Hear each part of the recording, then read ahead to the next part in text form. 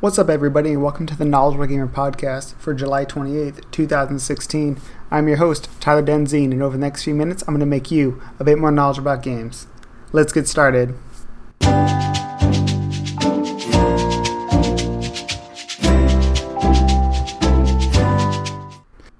Our first news story of the day is actually about the League of Legends LCS.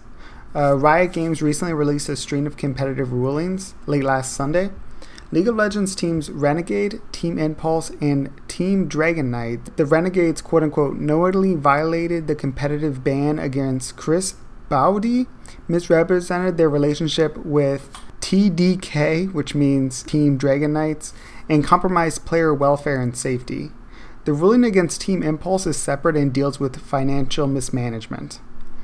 Renegades and Team Impulse have been removed from the Riot's professional league, the North American League Championship Series, while Team Dragon Knights have been removed from Riot's amateur league, the North American Challenger Series, so the top tier that you can get to just by playing the game. Team Impulse was also fined $20,000. All three teams have until noon on May 18th to sell their spots.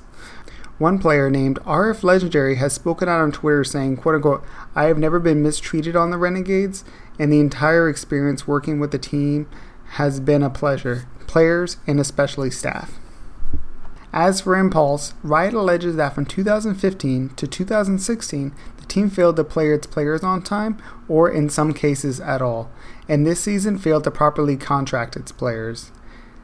Monte Cristo is that fashionable League of Legends analyst usually featured sitting at the desk during Worlds. He's also a co-owner of the Renegades. He says, quote-unquote, to my knowledge, there was never any misconduct regarding player, nor any of my players ever alerted me to any problems. He's one of the co-owners of the Renegades team, so take what he says with a little bit of a grain of salt, but that's one opinion. LCS teams and their spots are actually worth quite a lot of money. So to give you an idea, the last team to be sold was Team Dignitas to then owner OD, and he managed to sell his team for about $500,000. Of course, now the property is worth less and the spots may be worth less considering there are so many empty ones, but we may be able to anticipate a similar amount of money this time as well. In some lighter news, Dyrus, one of our favorite top laners of all time, a former League of Legends professional for Team Solo Mid, actually gets his head shaved for charity or just for fun or something, and there's a 10-minute video of him getting his head shaved while just being the most uninteresting person in the world, you know, with that typical Dyrus sleepyhead voice. In other news, Life is Strange is going to get a live action series from Legendary. Square has partnered with Legendary Digital Studios to create a live-action digital series based on the award-winning game Life is Strange. The digital series will be both developed and produced by DJ2 Entertainment, who just finished producing the upcoming Sonic the Hedgehog film. For those of you who don't know, according to Wikipedia, Life is Strange is an episodic graphic adventure video game developed by Dontnod Entertainment and published by Square. It's available for lots of different consoles. It consists of 5 episodes released periodically throughout 2015. So it's similar to the Telltale series of video games where they publish different episodes occasionally. The game's plot focuses on Maxine, a photography student who discovers that she has the ability to rewind time at any moment. I won't say any more than that because I don't want to spoil it. Life is Strange has won a lot of awards inside the community, such as it won a Golden Globe for Best Original Game in 2015, a Golden Globe for Best Adventure Game.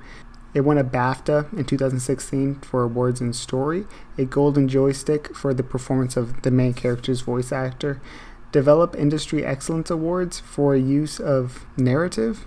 The game has been applauded as a critical success, although sales of the game haven't exactly been amazing. The last piece of actual news that I'll leave you with today is that PlayStation Plus has also released its lineup of free games this month. It includes Tricky Towers, Rebel Galaxy for the PS4, Yakuza 5 for the PS3, Retro/Grade for the PS3, Pompaton 3 for PlayStation Vita, and Ultron for PlayStation Vita, PS4, and PS3.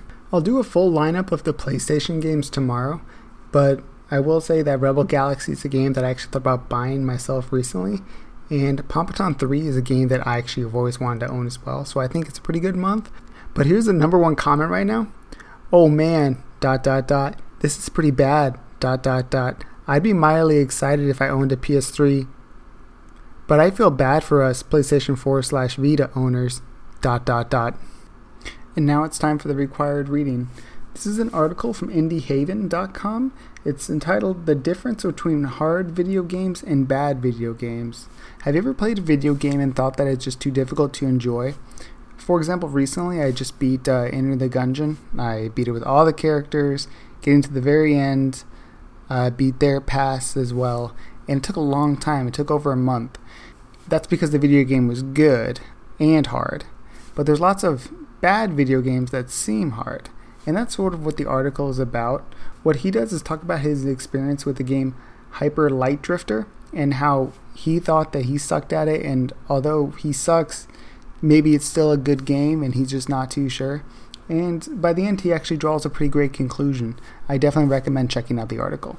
Thanks for listening to another episode of the Knowledgeable Gamer podcast. If you learned anything new or it opened up your perspective a little bit, or if you just want to hear what I have to say tomorrow, you can always find me at theknowledgeablegamer.com. Feel free to follow me there or on SoundCloud.